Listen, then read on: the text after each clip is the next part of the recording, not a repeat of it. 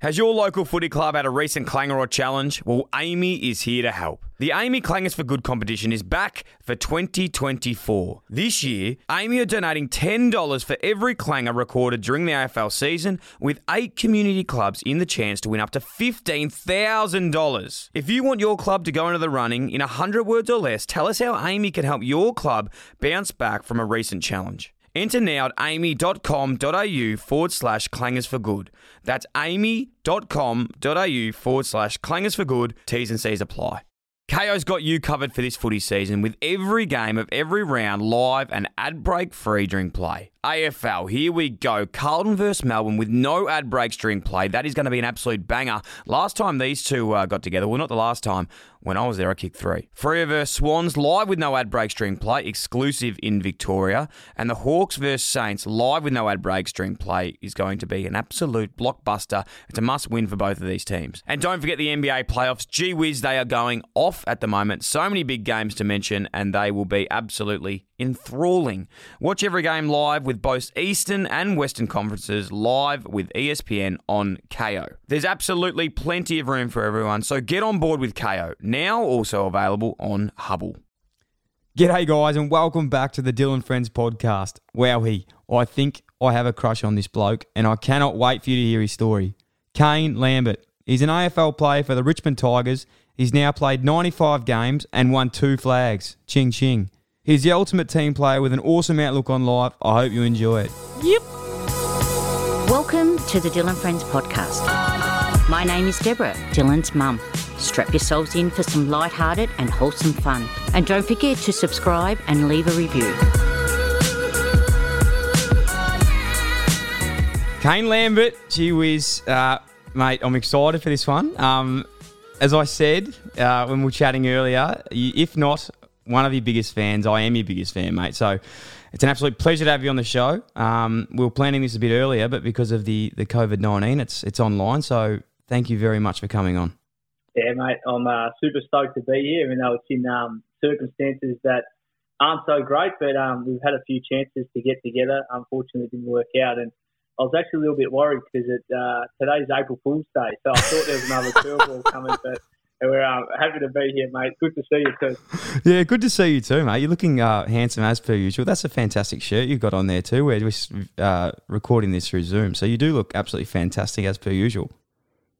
Yeah, had to put the A kit on for you, mate. Just get the party shirt on.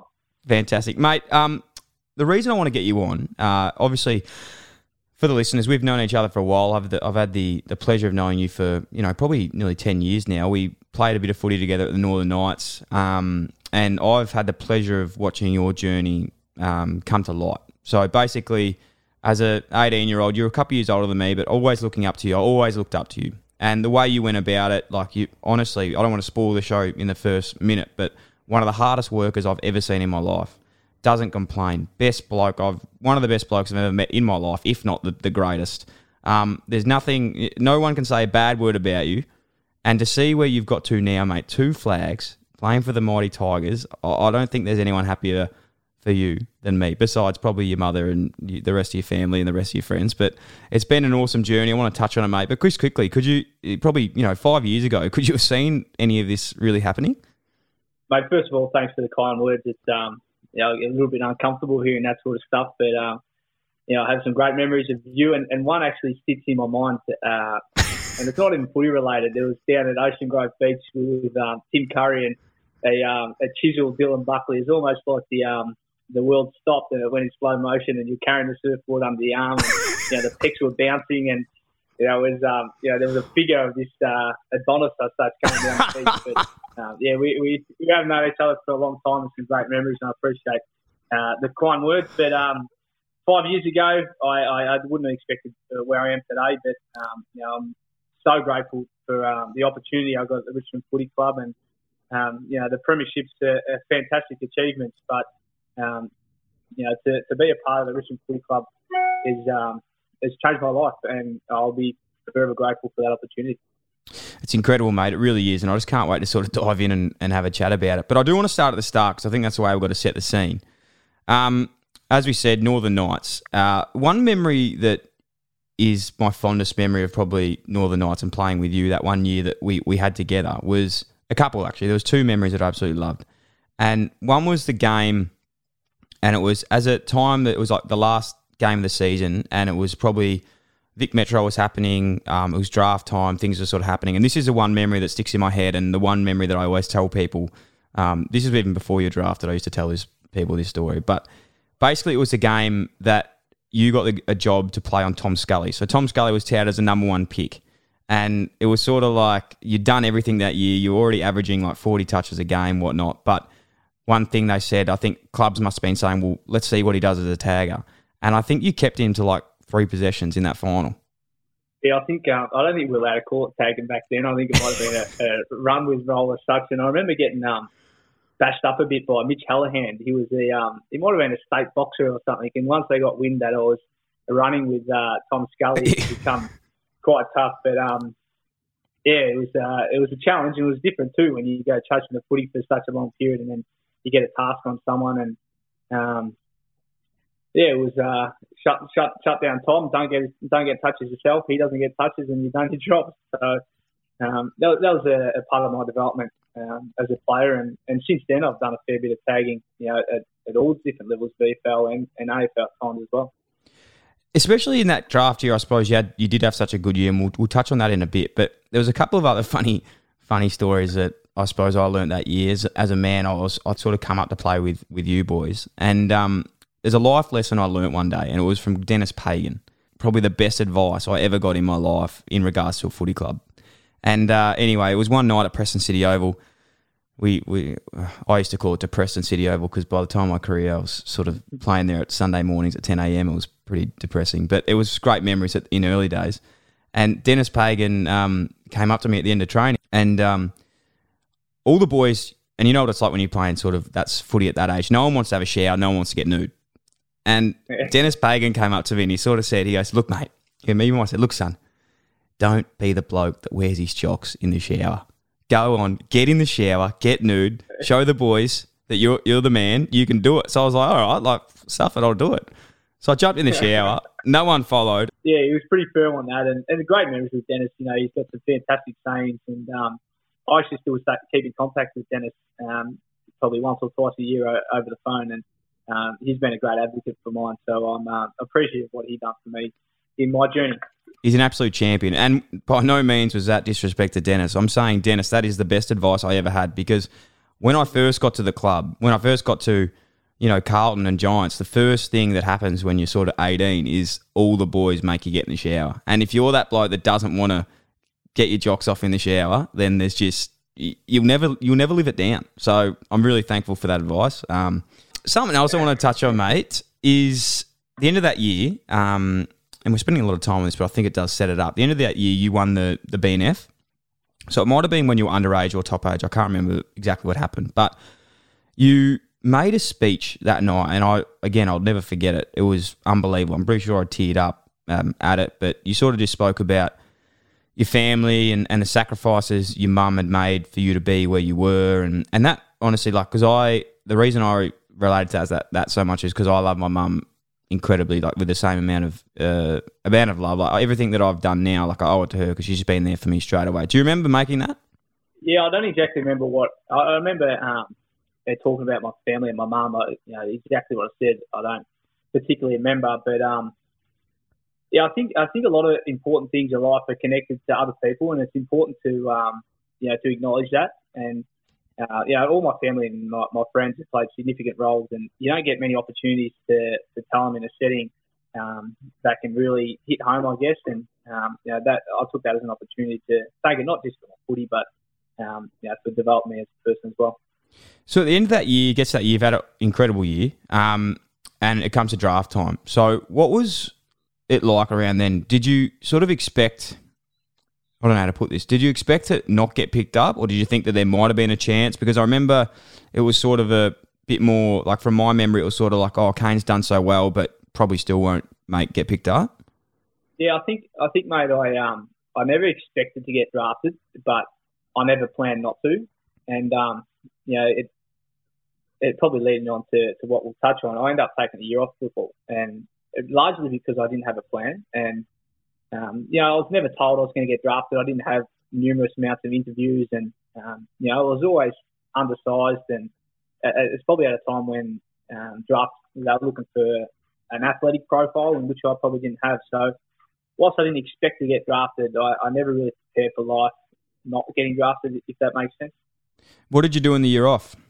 So in the year off, I took the year off because I become driven by, I think, how other people define success, and it didn't reflect who I was and why I played the game. I lost sight of the pure reasons of football, and I probably become a victim of the system in a sense. And we're in the TAC Cup where it's all about individuals and getting drafted and getting onto an AFL list, and I was playing footy for the wrong reasons, and I wasn't enjoying it. I look back on that year, and I think we had a successful year, and I got close to getting drafted, but I didn't enjoy my football. And football is something that you play because you love the game. And as a 8-9-year-old, as an Oz kick, you're kicking the dew off the grass and sliding around, and nothing else matters. And I got so caught up in what other people thought that it was detrimental to my my well-being and my vision and my values. And I had to take a year off because I wasn't enjoying footy, and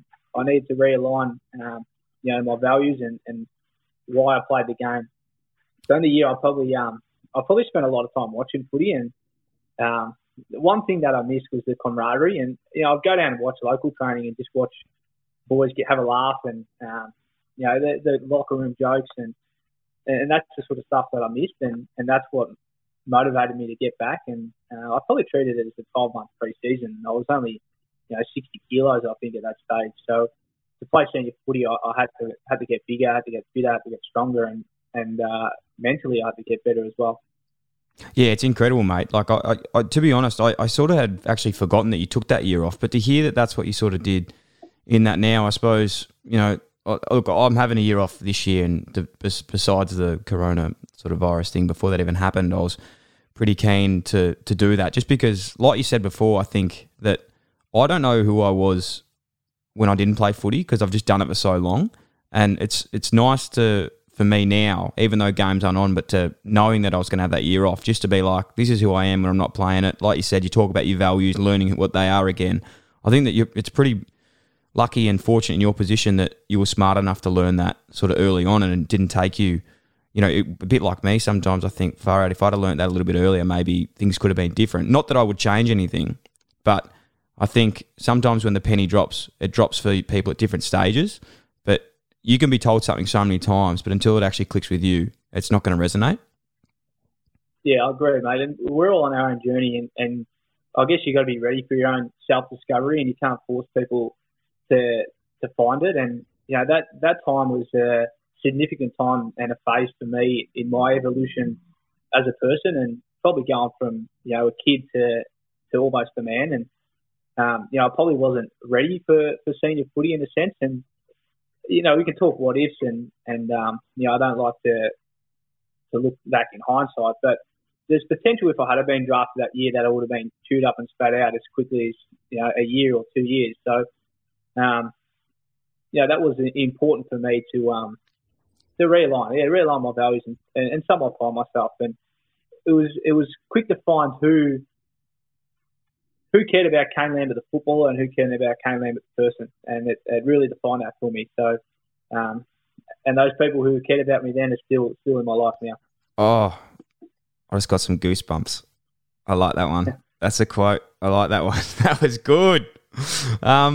Northern Blues. So after your year off, you decided to come back to Northern Blues. So it's sort of like that was a transition, I suppose, for most guys from Northern Knights. Was if it didn't work out, a lot of guys went to Northern Blues, and we could probably spend all day on this because it's some of the funnest footy I've ever played with some of the best bunch of blokes. I was at Carlton at that stage at playing a lot of EFL footy, so we were playing together most weeks. The culture down there at that stage was just some of the best times I've ever had. So I'm sure by saying that earlier, why you play footy and getting back to it, that must have been a massive win. Yeah, it was. And, playing for the Northern Blues and went up my first year at the Northern Bull Ants was, it was almost nostalgic for me, and it was a real emotional attachment. I grew up at the Preston City Oval, as you like to refer to it, watching the Northern Bullets play, and I'd be there from 9 o'clock to an odds kick, watch the reserve, watch the seniors, go into the rooms after the game and get signatures off the Northern Bullets players, and hang around till 10 o'clock at night until we're ready to go home. And I always envisioned myself playing for the Northern Bullets, so that part was really special. And then on top of that was the culture that we did develop, and I had some great memories, some great friends that have come from the Northern Bullets and Northern Blues, and some of the great characters. And it was unfortunate that we didn't get. I think we lost a prelim at one stage. It would have been nice to share some tangible outcomes with that club, but unfortunately, when I did leave, it probably broke down some relationships that I would have liked to have kept. But again, that was just part of my journey, and it's sad to see that club cease to exist now. But hopefully, hopefully the Ant spirit can fire back up, and something can come from that. Yeah, it is heartbreaking, mate. It's like you said. I think I definitely remember watching Preston Bull Ants back in the day, and I think that as good as it was, and I'd never change it, I think that they probably did lose a little bit of culture when the clubs did come together. I think that, like, looking back now, not that I had any decision in this at all, but it would have been awesome just to keep it as the Preston Bull Ants and have it affiliated with Carlton. There was no reason why they really needed to do that. I understand that the club was putting in money, but it probably was not a good call at that stage. But, mate, I want to talk about the relationship with Carlton. Obviously, it was an affiliate club, and I know you're a humble man, so you're never ever going to speak, negative about anything, which is totally fair enough. I'm not after a scoop, but what were the communications like when you were playing at the Northern Blues? Like, you were there, you were literally at the club. There were games when I remember saying to certain people, like, if Kano was on Blues list, he'd be playing every week. Mate, I think the only communication I had from a Carlton perspective, barring the development coaches who were part of the Northern Blues, was Rats one day he told me my ass was too big. That I reckon he might have got me mixed up with Adji Markon. But, yeah, I think he definitely. I think he definitely got you mixed up with Adam Markon. That man's got the two biggest glutes I've ever seen in my life. No, but look, I think that was probably one of the biggest disappointments for me, was come towards the end when I wanted to move clubs and progress my career, was the communication from Carlton, and Carlton didn't owe me anything, and I could never hold any anger and resentment against any experiences that I've had that led me to the Richmond Football Club. Yeah, at the time, I just would have liked some sort of feedback on how I can improve as a player, or I guess my value. What was the value that I was adding to their program? And because essentially we all had different agendas. The Carlton list of players wanted to play senior footy, and the Northern Blues players, VFL players, wanted to play VFL footy. But we had to come together and we had to work towards a common goal. And I just didn't feel like we were valued enough at VFL level. And I know all the people involved, and Webby at the time was a coach, and Gary O'Sullivan and Steve Fay were all great people. But I just didn't think I could develop another year at that footy club. I needed a different set of eyes. I needed fresh ideas. I needed new people around me. And I don't hold any anger and resentment to Carlton at all. They don't owe me anything. It would have been nice, but I'm completely understandable why. Yeah, and like you said earlier, mate, I think that this is just a part of your story. I sort of think you're the sort of guy that the more you get said no to, the more you just feed off it, and the more hungry you get. Like, I feel like sometimes, as crap as it was all those times, you just wanted to be said no to because you wanted to prove them wrong. In saying that as well, I definitely feel, how it would have been for a VFL affiliate player in a program. I know there is that still at the moment today, that that those affiliated teams, because it must have been so frustrating having AFL players that will no doubt get right away. So you can have a guy that's been picked up, he might have just got drafted, and then there might be some seasoned VFL player, and these guys are getting picked over them. Did that probably was one of the reasons the move to Williamstown came about? Yeah, it was, and one of the defining moments was I'd been dropped one week, and I was a consistent senior player at that. You got dropped? And, there was I think there was about 20 listed players come back, and there was a room for only the skippers and whatnot, and I was dropped, and I knew that that's the system and that's how it worked.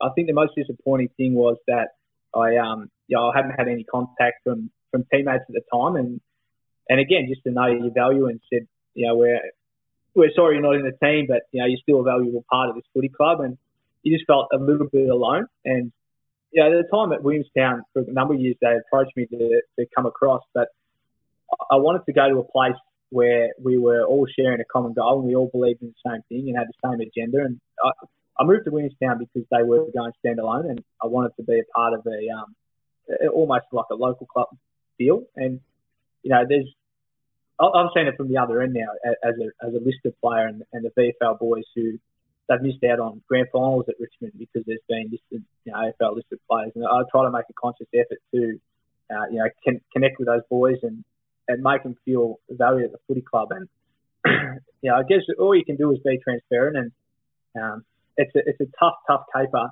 the aligned clubs, and I feel for the coaches who become close with all the players, and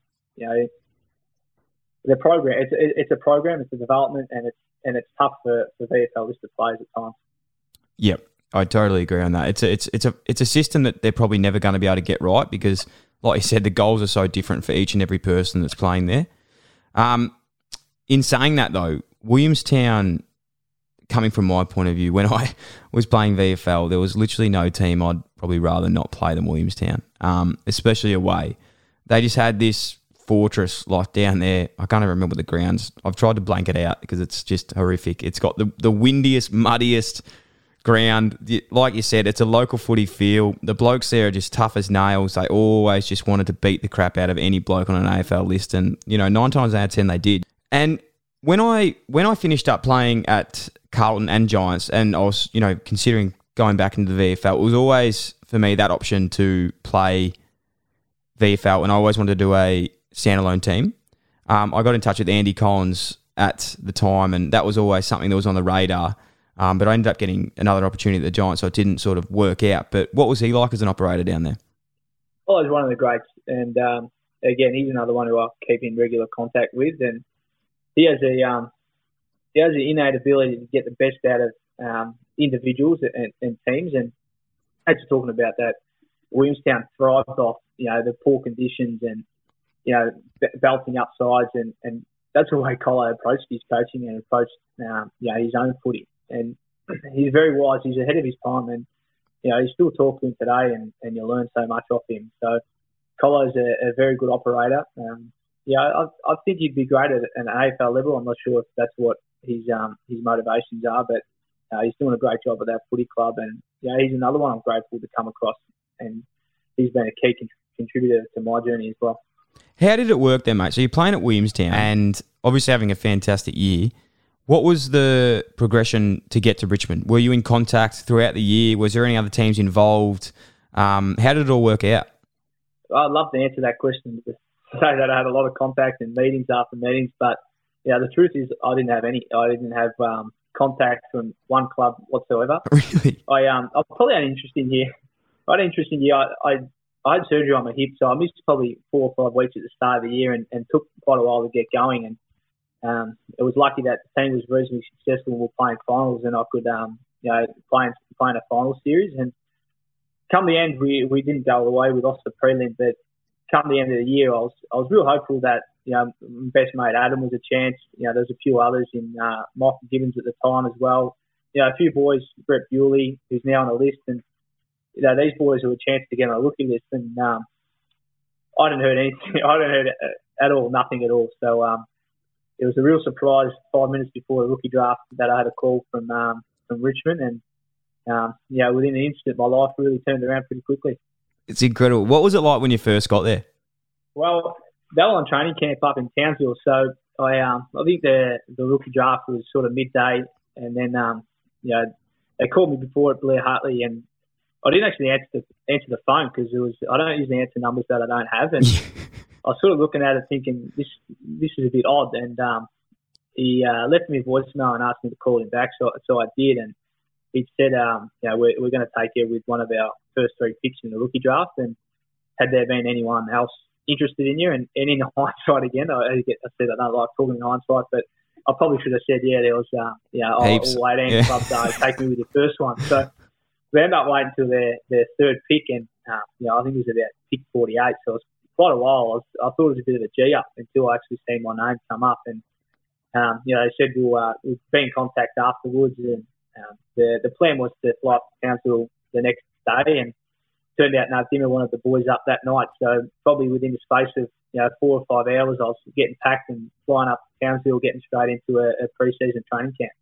Far out, man. It's absolutely incredible. Because talk to me about that sort of time as well. I suppose Richmond weren't that good at that stage. It was pre their dominance, I suppose. You were there right at the beginning of that, as they were starting to sort of take off.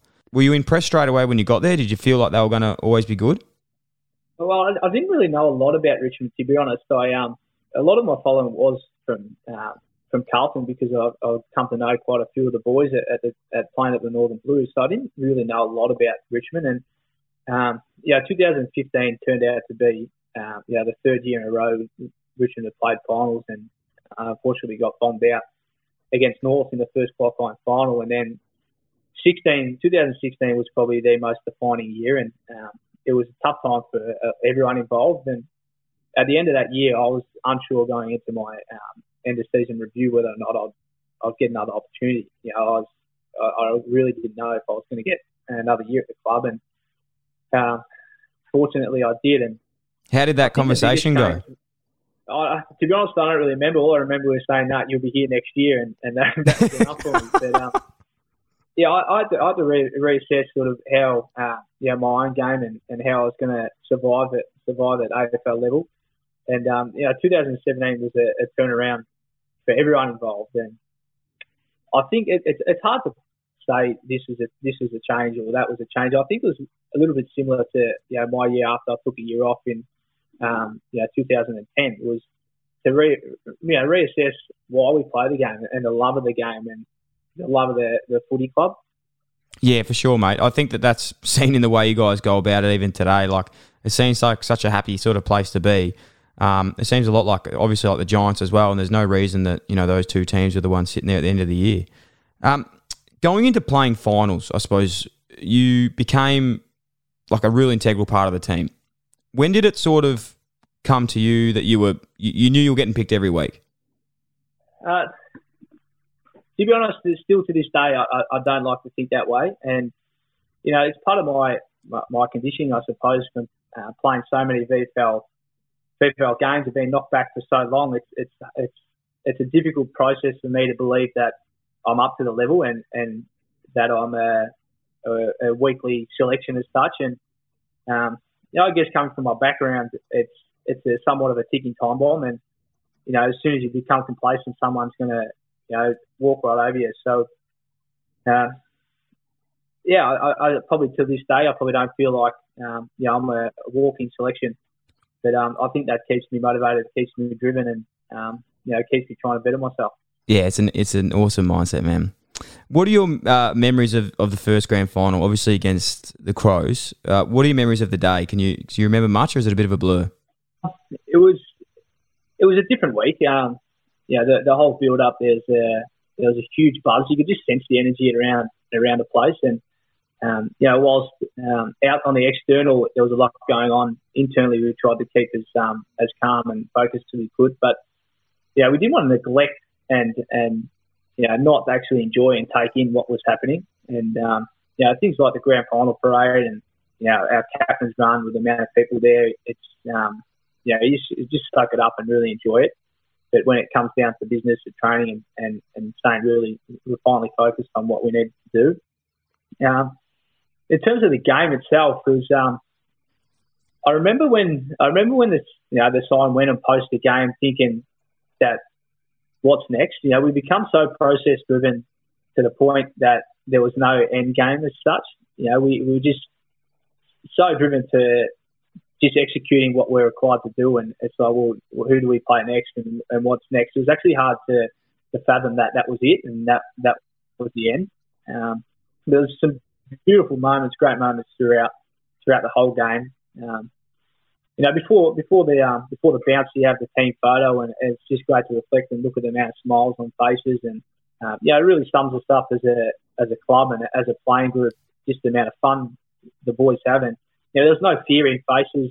It was all just excitement and gratitude, and I think that played a huge part in us performing on the big stage that day against Adelaide. I feel like when games are on the TV and people watch the game, there's always big moments that commentators talk about. But then being in the industry, I know that once it's behind closed doors, there's always roles and things that we see off the camera that are always, game-defining moments, I suppose. Is there anything that comes to mind like that might have happened in either of the grand finals, big plays in the grand finals that you boys just go, wow, that was huge, but no one would actually know that it happened? I think largely a lot of our meetings or a lot of stuff that gets played on the TV doesn't actually get played in team meetings, and I'm sure you're the same. And one of the biggest feedbacks that I got growing up was that I'm not a match winner, I'm just a role player, and that's probably what cost me not getting drafted earlier. And funnily enough, that's all we're required to do is play a role. And I think it comes down to how do you define a match winner. Is a match winner the one who kicks the goal, but there's 6 other blokes who ran a pattern to get out of the way and draw opponents who didn't get the ball. Internally they're the match winners, and they're the ones who get big ticks, and finishing the goal or taking the big mark is a great execution of skill. But a match winners are small moments, and turning every moment as much as possible into winning moments is what gets held in high regard in 4 walls, and I'm sure it's been the same with your growth as well. Definitely, mate. But all I got from that comment that you said then, that besides yourself, there wasn't many plays that got shown, because I know that you have done some fantastic things on Grand Final day. What were some of your roles that you had to play? I'm not sure if you're trying to angle me to try to say something that you've got in your mind, or... No, I'm not. It's just that I know a lot of the roles that you do get sort of unrewarded. So more of what I'm trying to say is, I suppose, what sort of is your role in those big games? And I suppose it's every week, but every game's a big game for Richmond. What's your role? Well, early in the 2017 season, I was a tagger, and I held a spot by tagging. It sort of started on Sam Mitchell early days, and by the end of the year, I was almost more of an offensive player as such. And obviously it's well documented that I worked pretty closely with Dustin, and I'd run and Dusty wouldn't run, and that's basically playing to both of our strengths. So he was able to do what he could do, and I could do what I was good at. So it was just largely the sort of half-forward role, getting up the ground and allowing Dusty to do his thing around stoppage and get forward. That's huge. I love that. Life's pretty tough right now, and for a lot of people, and this can really impact our mental health.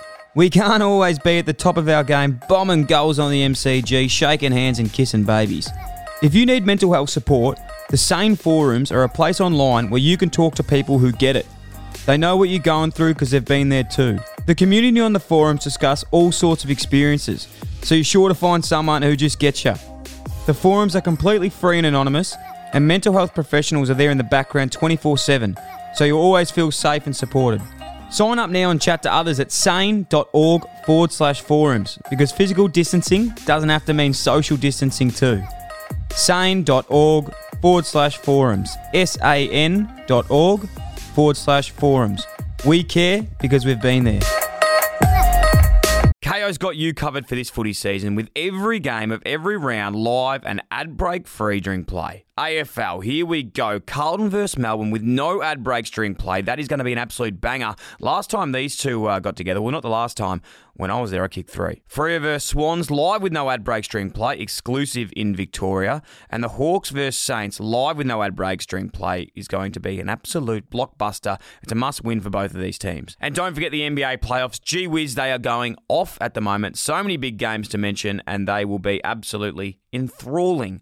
Watch every game live with with both Eastern and Western Conferences live with ESPN on KO. There's absolutely plenty of room for everyone, so get on board with KO, now also available on Hubble. Grand finals, mate, they're fantastic to win. Obviously, the premiership medallions, incredible. We love it. But after parties and whatnot should be just as cool. Now, obviously there's an after party. Obviously the next day you go and see the members and whatnot. But being a big club like Richmond, I'm sure there must have been some pretty cool sort of functions that sponsors must have put on after these grand finals. What's some of the coolest things that you've done post winning the flags? Oh, there's numerous, but at 2017 on the Sunday, Adam Marco, my best mate, planned a wedding, and at the time I was the best man. So I think they must have planned it thinking Richmond were going to be no good, so they'll be fine to do it in September. So I've been fortunate enough to play in a grand final and win, and then the next day stand up as my best mate's best man at his wedding. So I know that one didn't involve the club, but it was still great to it was one of the best weekends I'll ever experienced. So they've got some great memories from that. Besides the fact of cutting me off pretty quickly as soon as I got to the wedding. Yeah. It was all good fun, but that was just great. There's a lot of people who are very generous with their businesses and their time to look after the boys, with all sorts of things. And I think the most special thing is to see the amount of people, laughing and crying and hugging and kissing, and the joy you can bring to other people's lives from playing a game and how much it means to them. Football has a great way of bringing people together and bringing joy into people's lives, and we're very fortunate to be able to do that by playing the game that we love. There was a specific moment, I suppose, that you really did pinch yourself, because I suppose you said earlier that 5 years ago you probably could have never seen yourself doing what you're doing today. Was there a moment there that you really just thought, gee whiz, am I actually here? Yeah, it was. I think for quite a while after the 17 grand final, I probably found it difficult to come to terms with what we'd achieved, or on a personal note, where it come from, what I was able to achieve. And it almost didn't sit well with me, I guess. I just couldn't comprehend. You spend your whole life, as a kid dreaming about, playing in a grand final or winning a premiership, but personally, I never really believed it. And to be actually living that was almost a little bit tough to believe and comprehend. So, it still took me a little bit of time to let it all sink in and actually have the tag of a premiership player, I suppose, and to do it at Richmond after such a long drought was obviously very special. Right, there's a bit of a story that came to light a couple of weeks ago about Jack Graham. So obviously he missed out on the flag this year because he hurt his shoulder in the prelim, was it? Yeah, he done his shoulder in the prelim. So was it true that Trent Cotchin brought him down to the rooms and he put his jumper on and presented to him before the granny as well? Yeah, Jack was a part of our pre-match address down in the rooms just before we go out as Koch talks, and had his jumper on, and even after the game, all the boys had their jumpers on, because it takes a list to get to places like AFL Grand Finals, and without Jack Graham's performance in the preliminary final, there's a high chance we wouldn't have got to the next level. He dislocated his shoulder, couldn't get it back in. He was running around with one arm, playing half forward and just tackling like no tomorrow. And I remember early in the week he was a little bit optimistic that he'd be able to play, and Dimmer told him early that he's not going to be running out there grand final day. And as hard as it was, but to Jack's character, it was all team first, and he ended up winning our culture, our Burke Award as we call it, our culture award, and he thoroughly deserved that. He was as much a part of it as anyone. You spoke about Damien Hardwick there, and this bloke, I think, for me, being a Carlton player and a supporter, I suppose, over the time, there was always something about Damien Hardwick that, because he was Richmond, I was just sort of like, oh, Damien Hardwick, whatever. But I've got to say that I've never been impressed by a bloke more than him. He is incredible. Now, I want to get your opinion on him first, and then I'll tell you about something that sort of happened to me a couple of weeks ago, and I'm still taken back by it. Yeah, mate, he's a special man and a very good coach, but first and foremost, a very good man and a very good family man. And he loves the players. He loves his staff and his playing group and the whole footy club as if it is his family, and that resonates with everyone. And, you know, the way he doesn't just teach us football, he teaches us life skills, and we're very grateful to have someone of his calibre, you know, in charge of our footy club. He's incredible, mate. And a quick little story that came across a couple of weeks ago. I was working at the AFL for the Fire Relief game, and I was going down the rooms just being an idiot, like just shooting a bit of content with the AFL, and we're down the rooms. All the boys were grouse, you know, everyone was awesome. And I've had coaches that have been my own coaches, and I've walked past them in the corridor and they look the other way. Like, you know, it is how it is. Like, this is like guys that I actually work with. Damien Hardwick, the like 2-time premiership coach, out of nowhere, just came up to me, said, "Dill, how's it going, mate?" I honestly didn't even know what to say. I didn't even know he knew who I was, for one. Two, like, I'm sort of annoying, like, everyone. I'm in the rooms. I probably shouldn't be here. But for him to, like, take his time out, know who I was, come up and say g'day, I was honestly taken back. And I thought, well, if he does that for me, he must be doing that for absolutely everyone. Yeah, you know, I think one of the greatest gifts you can give is your time. And Damien Hardwick always has time. And, you know, it's a special trait of his. And, again, it's very fortunate to have someone like him as part of my journey and someone to mentor and lead by example. Now, mate, I want to get into some stories, okay? Because we can go on about this all day, but I've come across a few. Now, I don't know how you want to go about this. So I can either just tell you some things that I've heard and you can say true or false, or you can come clean when I say, could you be one of the biggest closet prankers in the AFL? The closet pranker. Yeah. I think the people who know me well wouldn't know that it's in a closet, but there are a lot of people who don't suspect me, mate. That's great fun. I've got a couple here, and I want to know what you've been up to at Richmond, but these are from maybe back in the day. Obviously, one of the classics, Deep Heat and the Jocks. I think that was one of the boys at the Tigers. Yeah, in the Speedos, boys let their Speedos around, they end up with Deep Heat all over them. Was that Shorty? Oh, there's a number of the boys, but I think I got busted for Shorty's one, so I run with that. Now, this is one of my favourites. I've never heard of this, and it actually leads me to another question that I'm thinking that this could have been you. But sausages in Brett Bransgrove's footy boots. Now, guilty, I think. Guilty. Brett Bransgrove is pound for pound one of the toughest, little angriest men I've ever met in my life. Like I would say, pound for pound, the toughest player I've ever seen. And he was the captain of the Northern Blues, and you've just totally disrespected him with sausages in his boots. I just sausaged him, and he was one that you had to be in the closet for, because if he found out it was you, yeah, you end up with broken kneecaps. Well, he's going to know now. What are some other ones you've got up to? I know you probably can't come clean on a few, but maybe a few in the past at Willie. I don't want to spoil them all for the Richmond boys. One of the classic ones, I can probably say it now because he's not at the Tigers, but Blake Carosello, I used to love getting on his laptop and sending out emails to the Myo and trying to book in massages for him, and or just asking if he could have a few beers after the game, and I'd always delete the email after I sent it. Oh. So Blake Carosello was sending out emails, so hopefully he doesn't take that over to Essendon, but that was always good fun. That would have been so awkward. Yeah, well, that was the whole plan because, Carrick can be an awkward character at the best of times. So I think that was the best thing because they would have thought he was actually genuine when he was asking for a massage. Far out.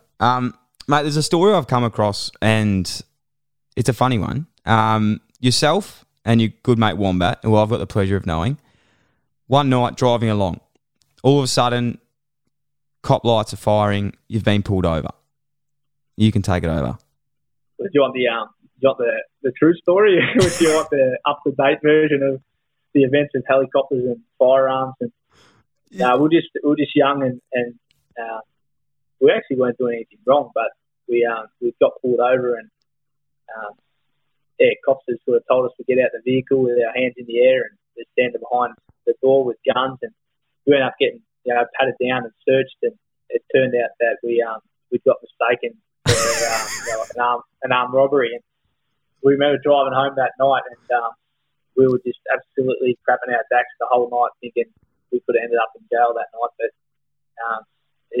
that story does get blown up after a few beers with the boys. It's always good fun. Yeah, there's nothing wrong with that. There's nothing wrong with a few cordials. I'm very well known to pump up a story that's not true. Wombat again, he might have sent this one in, that he's knocked out your tooth when sparring one day. And if for all that know Wombat, and for all that know you one of the fittest blokes I've ever met. I'm just struggling to see how this is possible. Well, again, we've just been young and stupid, and we weren't actually boxing each other. And he'd probably say it was the fifth round of a boxing match, but for some stupid reason we got some boxing helmets and some boxing gloves, and we thought it'd be a good idea if we just let each other jab each other, like a little punch to see how it felt. So like he punched me and then I'll punch him, but he only got one punch in because he knocked my tooth out with the first one. So I never got to knock him back, but I had broken that tooth before, so it was the second time that I knocked it out. But he claims that as a knockout blow. I like his mindset. Now, mate, last week I did a podcast on mental health. So I sat down with a guy from Movember who's a psychologist, and I just wanted to also have a good chat with him just about what's happening at the moment with coronavirus. And, I've always been really into my wellness and mindfulness and whatnot. And I know that you're a massive advocate of it. You said earlier about how you went away and, learn a lot about yourself. What is your formula? What do you get up to, and what's your practices in that space? I did listen to that podcast too, and I really enjoyed it. It was it's quite progressive that in this day and age we can be as men sort of talking about mental health, and it's vitally important. I think in Australian culture we're so quick to take the piss and have a laugh, and of course there's room for banter and it's all good fun, but we're very uncomfortable telling each other how we feel about each other, and I think we assume people know their value, but we don't tell them enough. So there should be a weighting scale of taking a piss, but also telling people how much you value them. But in terms of my own, my spiritual growth, I was exposed to Emma Murray, from the footy club, who's probably become one of the biggest influences, in my life. What does she do? Years. So she's our mindfulness coach, and the mental aspect, and she's almost become the mother of the boys of the footy club, and she goes well beyond just a mindfulness, but her well-being and a life coach as such. And she probably exposed me to this area, and as I sort of touched on earlier, you sort of got to be ready. Each individual's got to be ready, and it's their journey. And I'm probably in the midst of more of a self-discovery, and I think in order to understand other people, you've got to understand yourself. And we're constantly evolving, constantly changing, and I've probably developed a real curiosity to why I am the way I am. And the mindfulness and the meditation is all a gateway to that.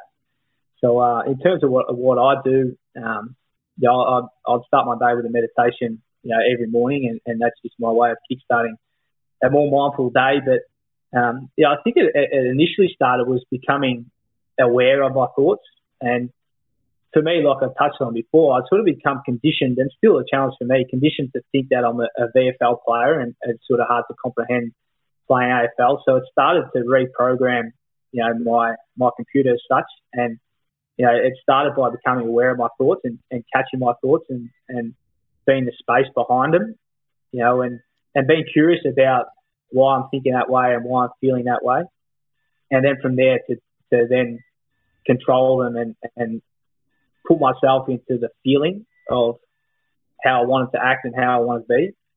So I know you spoke about it, about the strawberries and just taking in every moment. So I try to do that throughout the day. Sometimes it's easier than others. Sometimes it's harder, but it's a constant journey. There's no end game to it, but it's something that's really expansive and I'm really interested in. No, I love that, mate, and it's a credit to yourself. I think that you know, as you said, I love just learning about myself, and I think that I learn best from just chatting to other people, and that's why I love doing this podcast. I love chatting with interesting people, and I think I take something from every single episode, and I hope that the listeners do, which probably leads me to my last question. I love asking these three questions sort of towards the end of the show, and you probably have answered it, but I'd be interested to see maybe there might be something else. Is there a moment that you think you can put your finger down to that has changed your life? I don't think there's a specific moment. I think they're all just chapters and experiences, you know, in the evolution of me. And, you know, there's no doubt there's significant events that changed the course of my life. And, you know, like being drafted, I was probably in a little bit of a dead end job at the time, and a little bit unsure of the direction my life was taking when I got drafted. It set me on a new journey. So without doubt, being at the Richmond Football Club's been one of the greatest things to happen to me. And, you know, it's not about, you know, what I get from being at the footy club, or, you know, it's about the person I become and the friends I make and the memories. And, you know, I think that's probably one of the most significant things in my life is one, being drafted, but two, ended up at the Richmond Footy Club. Huge. What's your motto? Mate, I'd love to have a one-liner for you, but, you know, I think, especially in football and in life, everything we do has, you know, means to an end, and we probably look at the end as a place for fulfillment, satisfaction, and joy and happiness. And probably something the premierships have taught me is that it's the means, it's the process, it's the grind, it's the day-to-day stuff that fulfillment and enjoyment and satisfaction lies.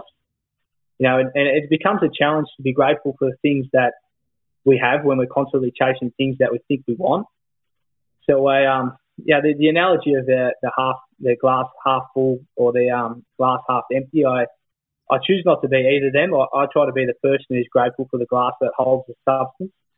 So I guess that's a metaphor as such of how I try to live my life and be grateful for what I have and the people around me. I love that. That's good, mate. What's next? What's next for you? What's goals? What do you want to get out of the rest of the year? I know we're in sort of unusual circumstances at the moment, but I'm sure you can flip the script into a positive somehow. Yeah, of course. It's difficult to plan what's next when things are changing very quickly. But you know, for the time being, we're just trying to stay connected as we can with you know, friends, families, and teammates, and making people still feel like they belong. You know, there's a lot of people out there who are losing jobs and somewhat probably feel like they're losing their identity. So being there for those type of people, and also you know, this is a time to probably again learn more about myself, and you know, it's almost a little bit of an insight into life without football, and you know, with a little bit of a comfort that football should return, but you know, it's an opportunity to explore some things that I wouldn't necessarily explore if footy was here, but also, you know, stay fit and ready and prepared for that when that does come around. And I suppose being a VFL player in the past and having that balanced lifestyle has taught you to do that. You've obviously started a bit of a business now. You got Spruced, you and Nathan Broad running the best vintage fashion label online, which I'm absolutely just dying to get my hands on some product. The only thing is, mate, it just keeps selling. It just keeps selling too quickly. I'm not sure. I think you've been a bit generous there, but no, it's a bit of fun, and you know, metaphorically, it's probably, you know, sums me and Broady up. We're both, you know, rookies and mature age recruits and recycled players, and you know, the products we sell are somewhat recycled, but well, they are recycled. They're second hand, and you know, it's a little bit ironic that Broady's selling t-shirts when he can't keep his own on, but he's got a good rig though. He's got a fantastic chassis. I'll just let that one go. Yeah, I don't want to give him any more reason to take his shirt off. But no, he's a great fella. He actually, him and his partner Taylor, randomly dropped some treats off at the back of my house the other day. So it's very grateful for people like that, and you need people like them in your life. And you know, hopefully we can take the business to be able to help the community as such. And you know, we've got some plans that hopefully we can expand into that space. But for now, it's you know, it's a bit of fun. We're both learning a lot about business and about each other, and you know, where it goes, we're not too sure. But for the time being, it's great fun. Oh well, whatever it is, mate. With your mindset and the way you go about it, I'm sure it's going to be a success, like everything else you do. Mate, I actually can't thank you enough for coming on the show. As I said earlier, mate, I'm not just saying this, one of my most respected people that I've ever met in my life. So I absolutely love what you're doing. I'm a massive fan. Blessed to call you a mate, and thanks again, my man. Thanks, Bucks. It was a pleasure to see you and a pleasure to be here. I look forward to catching up when we're allowed to at some point and having a laugh with a beer. Maybe we can get Hot Dog Steak McBean down too. I'd love to see him as well. I hope he's listening. Oh, I'm sure he will be listening. He's a very big fan of the show. He still wants his own episode, but for all those wondering, Jake McBee, my old housemate, he is one of the funniest blokes you ever meet. But as soon as you get the camera up there, he just shrivels. He has absolutely no. He just crumbles like he does when he plays footy. He talks a lot at training. He thinks he can do a lot of good things, but game day comes, and boy oh boy, he just goes absolutely missing. Yeah, mate. I have a great story of him on a footy trip when he was all talk about how good he was dancing, and then when the big dance off come and the whole hostel was watching, he crumbled and actually got food a bit. But I'm sure he can tell you that story. We'll leave that to him. I'll make sure I ask it, mate. Thanks again. Have fun. Enjoy some ISO, mate, and I'm sure I'll chat to you soon. Thanks, Buck. Appreciate it, mate. Thanks for listening to the Dylan Friends podcast. The show is produced by Dylan Buckley and Luca Ganano. Richard Stansbury looks after the audio and editing. Samuel Kenny Creative is responsible for branding and graphic design. And the show is recorded at 3AW Studios, Collins Street, Melbourne. If you would like to contact my son, head to dylanfriends.com or look me up in the white pages and I'll pass it on. KO's got you covered for this footy season with every game of every round live and ad break free during play. AFL, here we go. Carlton versus Melbourne with no ad breaks during play. That is going to be an absolute banger. Last time these two got together, well, not the last time. When I was there, I kicked 3. Freo versus Swans, live with no ad breaks during play, exclusive in Victoria. And the Hawks versus Saints, live with no ad breaks during play, is going to be an absolute blockbuster. It's a must-win for both of these teams. And don't forget the NBA playoffs. Gee whiz, they are going off at the moment. So many big games to mention, and they will be absolutely enthralling. Watch every game live with both Eastern and Western Conferences live with ESPN on KO. There's absolutely plenty of room for everyone, so get on board with KO. Now also available on Hubble.